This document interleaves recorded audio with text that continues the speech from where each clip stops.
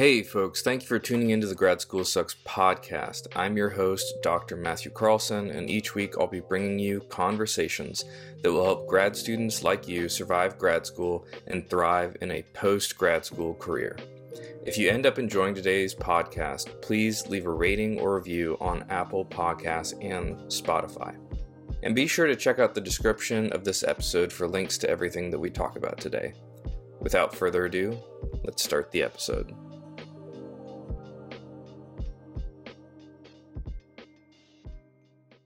Hey folks, welcome to the Grad School Sucks podcast. My name is Matt Carlson and I am your host, and today I am interviewing Dr. Raúl Peña. He is a senior lab manager at a university in Spain, and he conducts cancer and tumor research. He also runs the very popular social media account Research Goes Slowly, where he posts a lot of content about what it's like to be a career scientist. I think you'll get a lot out of this episode, especially if you're interested in what it's like to be a career scientist, what university research is like outside of the United States, and what it's like to be a content creator in the science and academic space. Thank you all so much for listening, and I will see you all on the other side. Dr. Raúl Peña, welcome to the podcast. You are Senior Lab Manager at the Hospital del Mar in Spain, and folks at home will know him from his Instagram channel, Research Goes Slowly. Was there anything that you wanted to add to my introduction so the folks at home can know a little bit more about you? I work as lab manager, I work also as scientist, I have my own research line working on Kaposi sarcoma, on cancer. Currently analyzing the role of tumor microenvironment in this tumor that is not very good to understand. Okay, and then we are in close relation with doctors at the hospital, and we make basic research at the end. We are just analyzing Kaposi sarcoma is induced by a viral infection, and then this viral infection promotes overgrowth of endothelial cells or lymphatic cells, and then we are analyzing how these cells also are entering into a mesenchymal program, and how these cells relationate with other cells in the normal skin to activate and to promote tumor growth or to block tumor growth. And this is what we do in the lab, mainly in different cancer types, and sometimes focuses more in metastasis than in the promotion of growth, but in general what we do in the lab with these several tumor models. That's awesome. What got you into cancer research? I think everybody has a complex history. But I do my PhD in nucleus to cytoplasma transport, okay, in the University of País Vasco in the north of Spain. And then I moved to Barcelona, and then I started a postdoc in development. I always loved development since I had studied my bachelor's. I love development, how one cell can switch the program totally and can differentiate in the skin or in an eye or in a neuron. I love that part. And then I stayed there in that postdoc here also in Barcelona for a couple of years. And I had to say that we work a lot, we produce a lot, but then arrived a moment in which I don't see myself doing that that hard work for the rest of my life. I think that is a crisis that everybody has in research, before or after. And at that moment, I just quit that postdoc work. Be honest and go one day to my boss and say, Melissa, sorry, but I don't see myself working on this 10 years later because it's time-consuming work. During the weekend, I have to think about experiments, have to read, and I need my time to be relaxed. And then at that moment, a friend of me that was working lab close to mine in my postdoc institution sent me the offer from Antonio, from my boss, from Hospital del Mar, and she said, Raúl, maybe this offer fits to you, because Antonio is like having a big lab, and then he doesn't want to be in charge of this part of organization of the lab, management of the orders, of the contracts, or he wants just focus on the research and the project and the money, and that's it. And that other stuff related with the research doesn't want. And I say, okay. And then he's looking for a doctor, a little bit old guy, that with a basic sense what is happening in the business to manage this part of the lab. And I say, okay, I will try. And then he hired me, and I have been here from 2007. So I have been almost 20 years. Yeah. A lot of years. And then he studied cancer. So I entered directly in the cancer without knowing anything about cancer. And then during the lab meetings, the people explain their cancer projects, their topics, and I have start to read about it and then learn a little bit about it. Mm-hmm. I think it's time. Learning is time at the end. Yes, For sure. Yeah. Yeah, and that's awesome that you found out about the job through a friend, like through your professional network. I would say that is pretty usual in science, no? The colleagues recommend you to another lab. And then that lab thrusts in your colleagues, and then you have like networking. No? At the end is networking. Here I work many times in this sense. Yeah. Yeah. So I know you mentioned the lab has gotten smaller over the years, but it used to be pretty big. What is it like to lead a really big lab? I mean, depends. I have been, my lab, when I started, it has like 18 to 22 people. And then without the bosses, because we have 3 different bosses at that time with different PIs, supervisors. And then my lab continues with more or less that people are more or less maybe 10 years. And then I have to say that the difficult part is that is having everybody happy. When we are a big lab, but everybody was happy, nobody was fighting to any other lab mate. Sure. Everything is fine.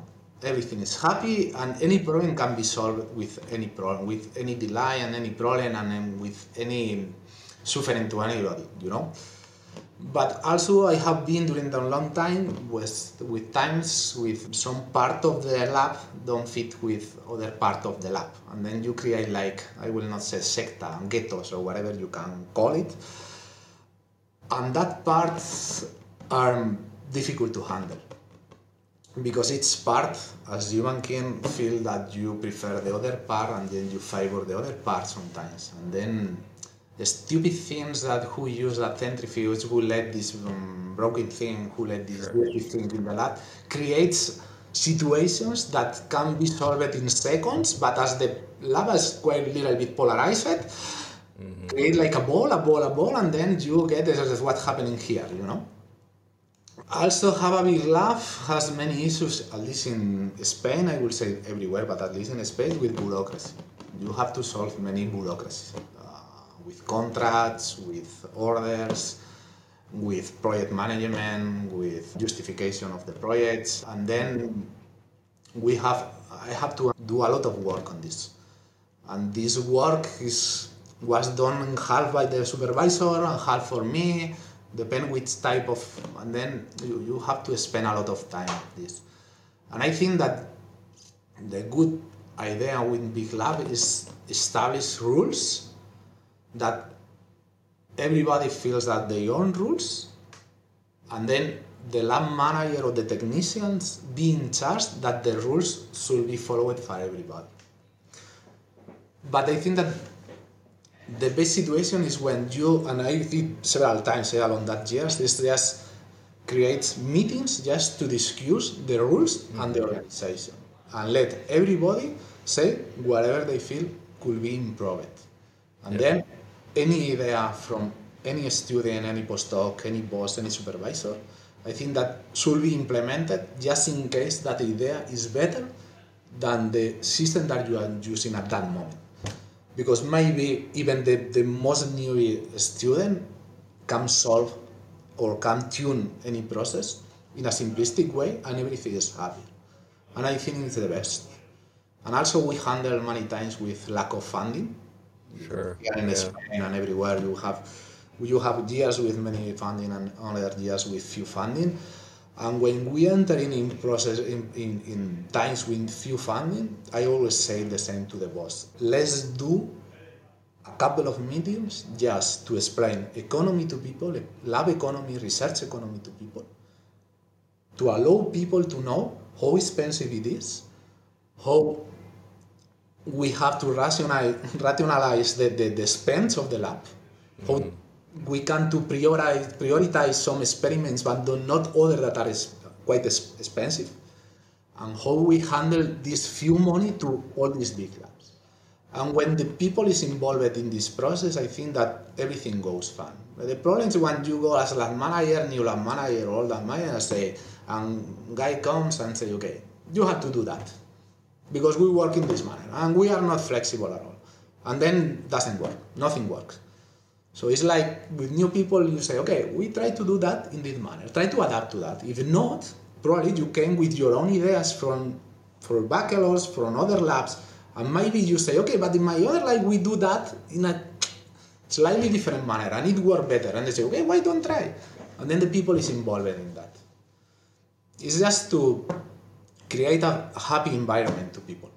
So stressful is research by itself, to also stress people with rules, with orders, with laws in the lab. So I try to avoid that part. And I used to be so flexible at all.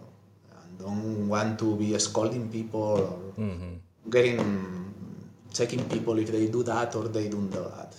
It's like create a fun environment. Everybody's happy and at the end everything works, more or less fine. That's it, not necessarily more. Yeah, that's awesome. Just 1 second, I'll be right back. Yeah, don't worry.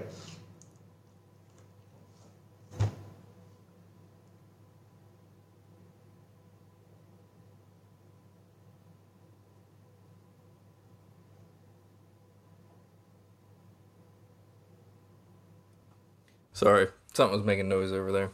So you've been in the research world for a number of years. Have you ever considered going to industry, working for like a company as a scientist, or do you like being where you are in the more academic side of things? In fact, I love academia in Yeah. general. Despite all the things that are negative to that, and I agree to all the things, toxic environment, lack of funding, few salaries, but I love academia. I think that freedom that promotes academia, for me, promotes creativity. And this freedom to choose what to do every day by myself, in general, depending on the lab, I have to say that it depends a lot of the academic lab that you are. But at least in the lab I have been really free to do whatever I want. And then for me, this freedom has no value. Also, in Spain, at the time I was PhD, new PhD, I have finished my thesis. We haven't too many possibilities to go to real industry positions. And then I also never get out of Spain, always make my research in Spain. So at that time it was so difficult. And then I started here in Hospital del Mar, and really enjoy my work and love my work. I mean, I never thought seriously to move into private companies. I mean, they have some advantages. I mean, in terms of salaries, in terms of that they respect your time schedule, and then respect that you can do whatever out of your time. And in academia, you are always working on your experiment, thinking on your experiment, hanging out with researchers, and everything is like all together. No? But in fact, I'm happy. Maybe probably because the core of my years I have been lab manager. And the technicians don't have that stress that researchers has, and it's totally different. The work of technician is a little bit more relaxed. So, but I'm fine where I am, really. Yeah. I will just need more money to my lab. Sure. to really decide and don't get any reaction on any kind of experiment I can plan. Yeah. Because science itself is so expensive, and that's it. Yeah. Since you've been lab manager, what have been maybe like some highlights or some achievements or discoveries that have come out of your lab? Well, my lab, my actual boss, described a key seminar paper in epithelial to mesenchymal transition. He discovered, a PhD student of him, publishes in 2000s, that snail-1 protein can bind directly to E-cadherin promoters and repress the E-cadherin, and after that, epithelial cells can transformate into mesenchymal cells that promotes a gain of some traits within the cells, most of them related to mobility. Okay, so it's the manner in which most of the tissues during development, most of the cells that are stuck in an epithelial layer can get out of this epithelial layer and move around and establish a new set of population out of this epithelial layer. Okay, and then after that they realize, although probably now is under discussion for many time ago, that this process, epithelial to mesenchymal transition, is highly related to metastasis in cancer. It's assumed in general that epithelial cancer cell that want to go under metastasis and establish in another organ have to transform it or briefly or whatever we can define, because this is depending on the supervisor will tell a different story. But these epithelial cells need to transform it in mesenchymal mobile cell to go around the bloodstream or the lymphatic canals and establish in another organ, and then turn back into epithelial cell. And the first step of this is transfer this EMT. And then there are many theories. If snail-1 is the important protein, snail-2, SLAM, CEP1, CEP2, there are many proteins that at the end work in similar manner than the snail. And probably the truth is that nobody rules, and for each different subtype of cancer or each different cancer type, one of these proteins will rule.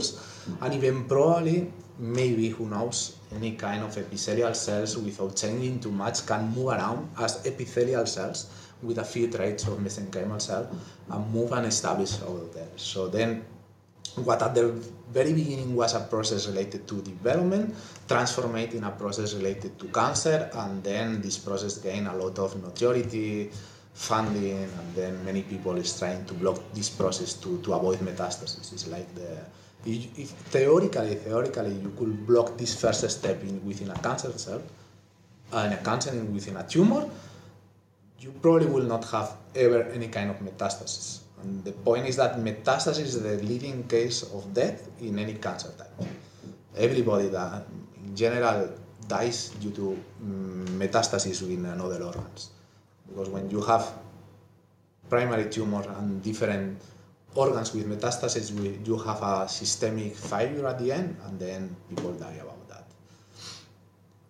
that. So this is the key discovery of my boss that is really new in the field. In fact, we work on that protein, that process, and now a little bit because after that was discovered that snail is also important in mesenchymal cells to be activated, to collaborate with cancer cells, to collaborate to healing, to collaborate to promote fibrosis, illness, and then at the end is an important protein related to disease.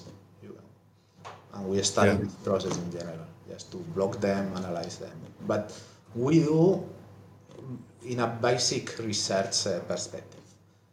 We don't do really applied research. We do basic research. Establish the processes, the system, how they work, in which tumor is important or not. And that is what we do in the lab. That's awesome. So I want to change directions a little bit. When did you start making content on Instagram? Okay, I will need to check, but many time ago. And then I will have to analyze my account. I will have to say that we have like 3 different phases, okay? I am, since youth, amateur photographer, and I have been working as professional photographer for several years also. And then the first time of my account was show my photography in a creative point of view, because in that moment when I joined to Instagram was so popular the use of these filters and apply blurring and transitions and whatever to images, and I started with that one. And then I had to say that nobody cares about my photography, so it was so. Well, I enjoy a lot publishing photos, but nobody posting photos, images, but nobody cares about that, and this is real. And then, after several years, I established a family, kids, whatever, and then I hadn't time to take my own pictures. And then I think, why don't to post what we are doing in the lab? Images, also pictures, also shooting in the lab with my phone, and then showing that to the world. And I started with that. Really. And then I started to post results and long captions explaining which experiment we are doing, when we publish papers, when we make a group picture of the lab, and then was not bad in engagement at that point. Okay, I think that in general, people and labs doing that don't get millions of followers, doesn't get also thousands of followers, but not bad. It was like a typical lab showing that they were doing, and then I was happy with that. And then Instagram creates that kind of content that is called Reels, that everybody knows. Yeah. Doing that. And then at the beginning, I don't enter in that part. I don't wanted to create that videos, and I say, okay, why? I am happy with what I'm doing. But at one moment, I have to say that nobody cares about images or posts without reels. And at one moment, it's true. Probably it's about the algorithm, no? Probably it's that because video itself is more engaging than static images, and everything. And then Instagram started to promote reels a lot a couple of years after starting with that idea, And then I started to create some videos and publish reels, mostly about imaging what we are doing, techniques, using trendy music and fuse colorful images, immunofluorescence of cells, immunohistochemistry of cells, no? And then, people love that kind of content to create videos, no? And then the last step, I think, that was showing myself in the camera. And then I think that when any creator, I think that doesn't matter related to science or whatever, start to show faces in that videos, the people engage more with that. Yeah, for sure. And then the beginning was so afraid and so shy, and then I record myself like one by side, no? And then don't looking at the camera, don't acting, it's just recording myself doing experiments, real experiment, no? I put the video and record 5 minutes and then edit a couple of seconds of that particular process that I have been doing in the lab, cell culturing, immunofluorescence, whatever. And then editing with music, and then when it started to appear, then I get more engagement, and at the end, I will not say that it's like addictive, but everybody likes the likes, And then after that, I started to collaborate with another accounts, this big account with big engagement, and then my account started to grow with that people, okay? And then once I switched to both situations, starting to show my face and starting to collaborate with that people. Everything goes going up. And I will have to check what will be my first video about making a joke. Mm-hmm. That is the unique content that I really know I'm creating, joke about science, research, the lab, But in any moment, I create a joke, a couple of jokes, maybe any kind of a stupid situation that happened last day. And then realize that joke, people loves a lot that joke. And then slowly, I go turn into that direction. And actually, what I am doing is just that part, because people, I think that the feedback of the people is amazing. People contact me, enjoy the jokes, and then contact by message, I comment the post, and people are so funny. encouraged me to do that. And then it's just, when you show your face, start to act is like the next step.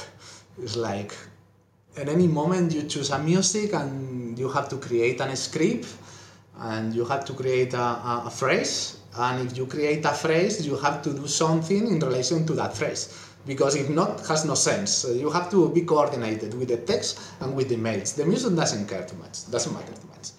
Has to be a trendy music, funny music that the people love, not so strange, and then start to act.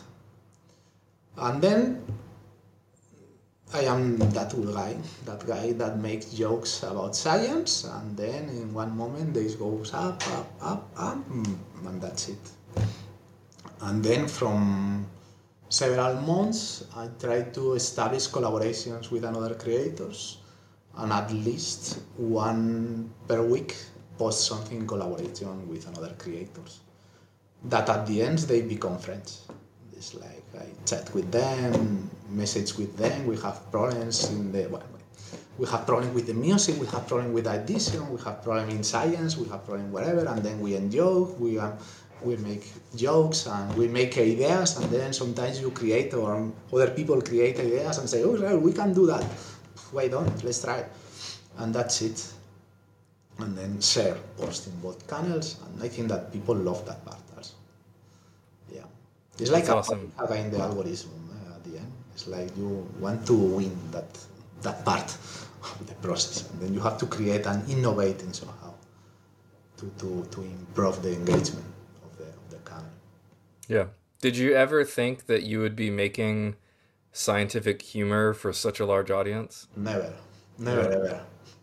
Never. I mean, I think that it's also a generational problem. In fact, I am not from the generation of Instagram. Sure. So imagine to create content directly to post there. I was never ever thought on that. For me, I mean, I don't know even when Instagram was created, but probably it take 5 or 10 years to start posting anything on Instagram. Mm-hmm. So I was not doing Instagram from the beginning of the app. I live the beginning of the app, obviously, but I don't create content, neither post nothing about myself or my research at that moment. It's just another issue that bring me to Instagram. Probably now people think about that possibility, to be a creator, and then think about how to be a good creator and engage people and get nice content that engage people and get huge number of followings, comments, whatever. But I think that my generation, we found that. As you start to do things, and then at the moment you get, oh, Raúl, you are 50,000 followers. Yeah, why? I don't know, but I am doing that. I know if I continue doing that, I will maybe grow or not eventually. We don't know, so keep doing that. Yeah. So what are things that are coming soon, like for Raúl, either at work or work project or research goes slowly, or any of the other things you're into? Okay, from my work, we are really now writing a paper. I think it's an amazing part of the work but just for researchers, to say. I mean, it's like, in fact, now I'm writing and designing the figures of the paper, one paper. The idea is to be able to send in of June and try to publish it as soon as possible. But sometimes it's never, And after that, it's like a close history. And then after that, I had to have an important meeting with my boss and try to direct my work in the lab towards the same direction or another direction, depending on the interest of my boss. Because with that paper we close a part of the research of Kaposi sarcoma, and then it's just to decide if the lab itself want to follow in that sarcoma on this cancer type, or what to move to another one, or just do it. Okay. And for the kernel, don't have too much innovations for the moment. I think that the most innovation for the moment may be establish new collaborations with new people. I think that's think that is, I say it to many people, to many creators, many people that complains about Instagram, complains about people, complains about everything, no, you know. I also complain a lot about the Instagram, you know, so it's a common task for everybody. It's like, and I think it's like a typical phrase of informatics, is everything works, don't change it. So innovate in social media has a risk. Is that the people maybe will not love what you are trying to do if you change a lot. So any innovation has to go very, very, very slowly. The transitions between innovation has to be so smooth. Because if they are so sharp, the people will go out or not. So you have to be sure that you innovate a big changes that the people will love. If not, the better strategy is to try to, well, do some innovations during doing your regular things. And try to carefully analyze if these small innovations are loved by the people or not. But by the moment, I don't have any important change for that color. I think that I'm happy doing what I'm doing. And I think that the response of the audience is so good. And everything goes fine, to be said. Yeah. In fact, if I will make any innovation, will not be related to Instagram. Yeah. It will be related to implement another social media, maybe, I don't know, TikTok, maybe a podcast, maybe longer videos in YouTube. If I will do something, it will be related to that. Yeah. But if YouTube will have a vertical Sure. screen, I will have tried for sure. Just creating, like, instead of 15-second video, 2-3 minutes video with a quite long script. Mm-hmm. But with that limitation, it means I duplicate the work, and it's too much. It's too much for me at that moment. Yeah. That's the point. And TikTok could be, but at the end could be repeat the same in another platform. It's like, why? You know? I'm happy. And at the end is start like from zero. People know me from Instagram, and people maybe, if I promote my TikTok channel, probably will follow at the beginning. But if I now show different content in TikTok, which is the reason to follow in both platforms, nobody will do.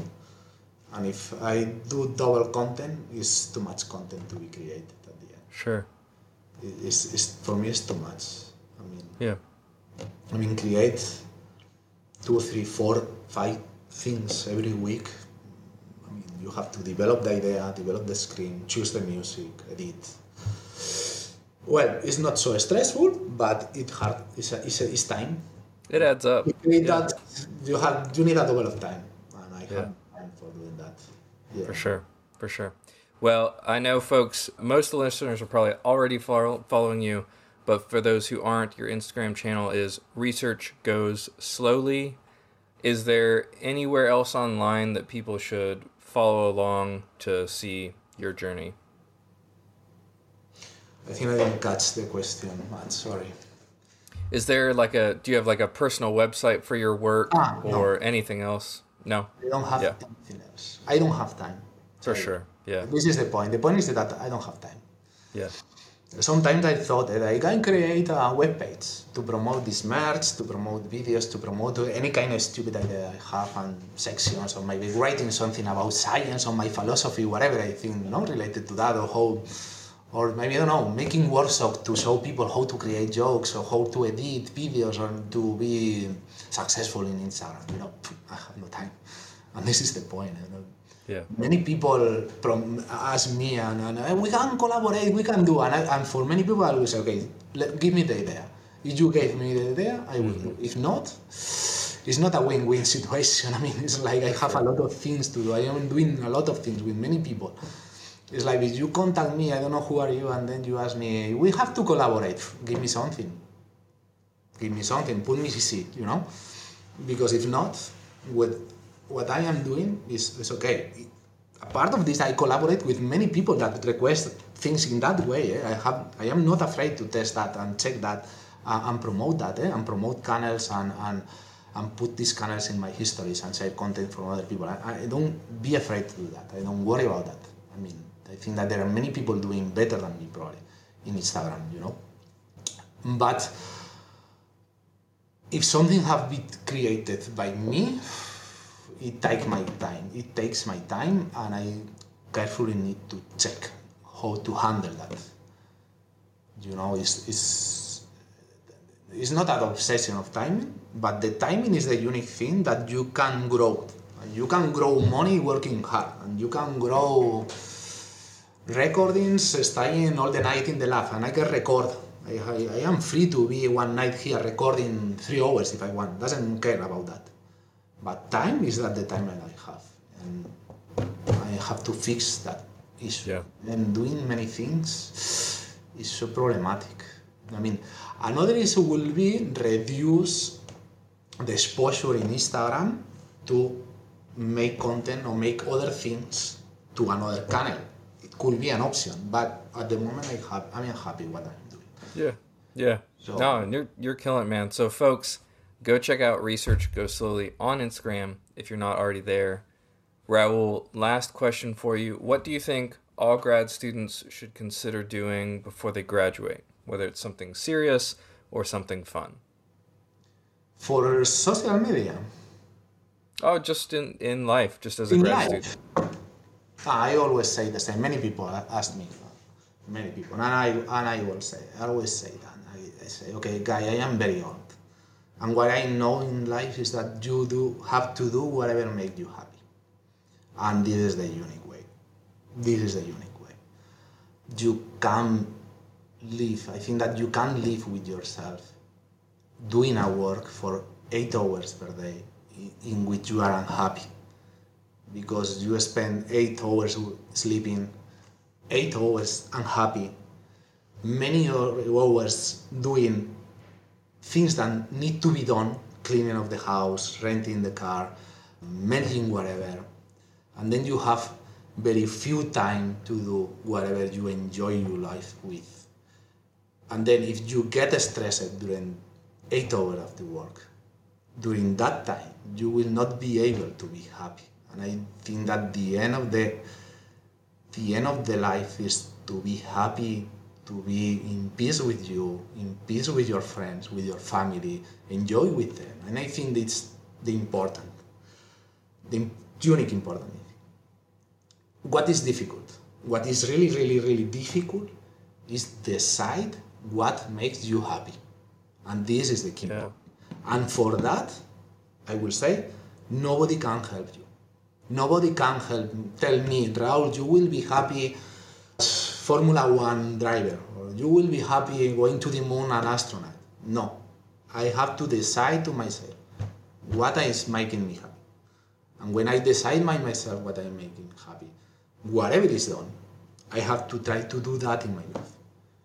And then there are people happy creating content, people happy watching TV and not doing nothing else, people happy creating Amazon and create a big, huge company and creating many problems to solve. And no matter what you make you happy, but do what you happy.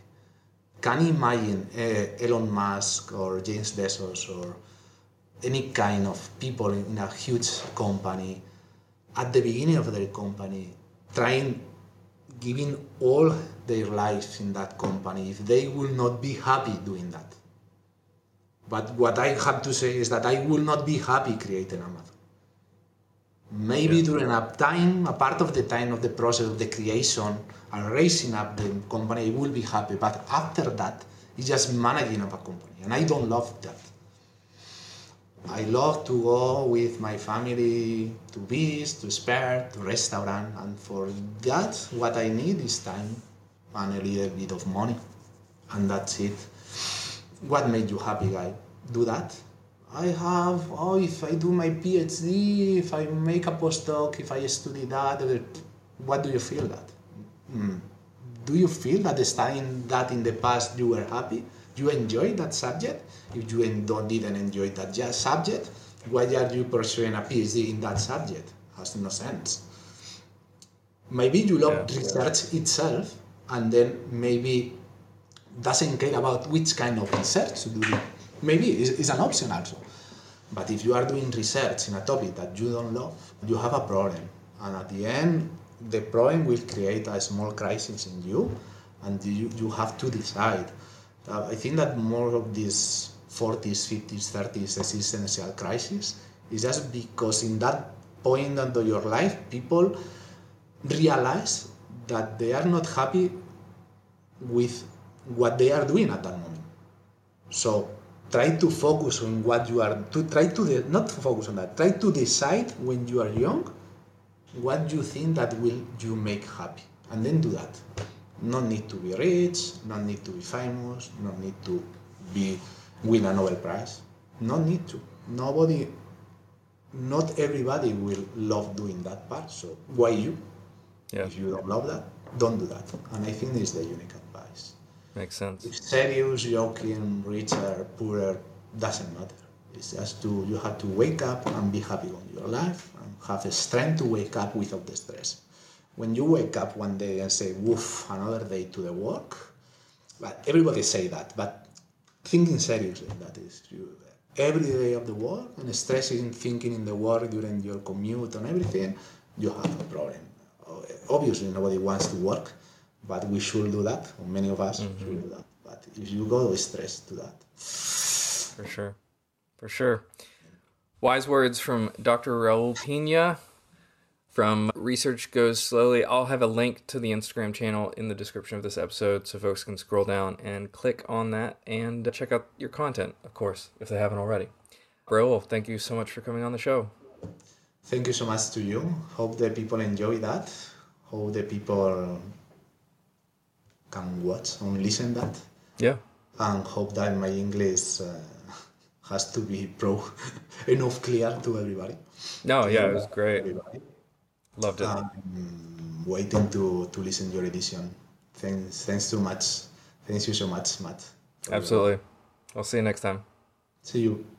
Thank you all so much for listening to my episode with Raúl. I hope you got a lot out of it. And if you don't follow him on Instagram already, I recommend you scroll down into the description of this episode, click that link, and check out his content.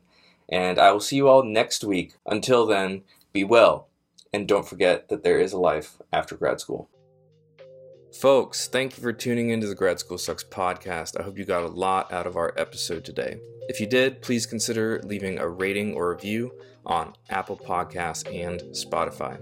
And be sure to check out the description of this episode for links to everything that we covered today. As always, I'm your host, Dr. Matt Carlson, and I look forward to bringing you another great episode next week. See y'all next time.